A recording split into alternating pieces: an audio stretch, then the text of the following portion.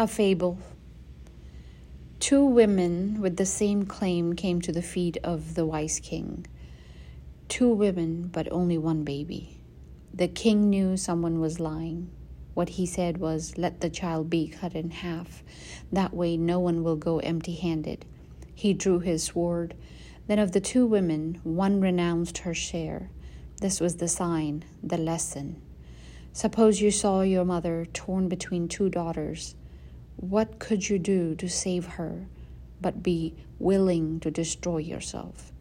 She would know who was the rightful child, the one who couldn't bear to divide the mother.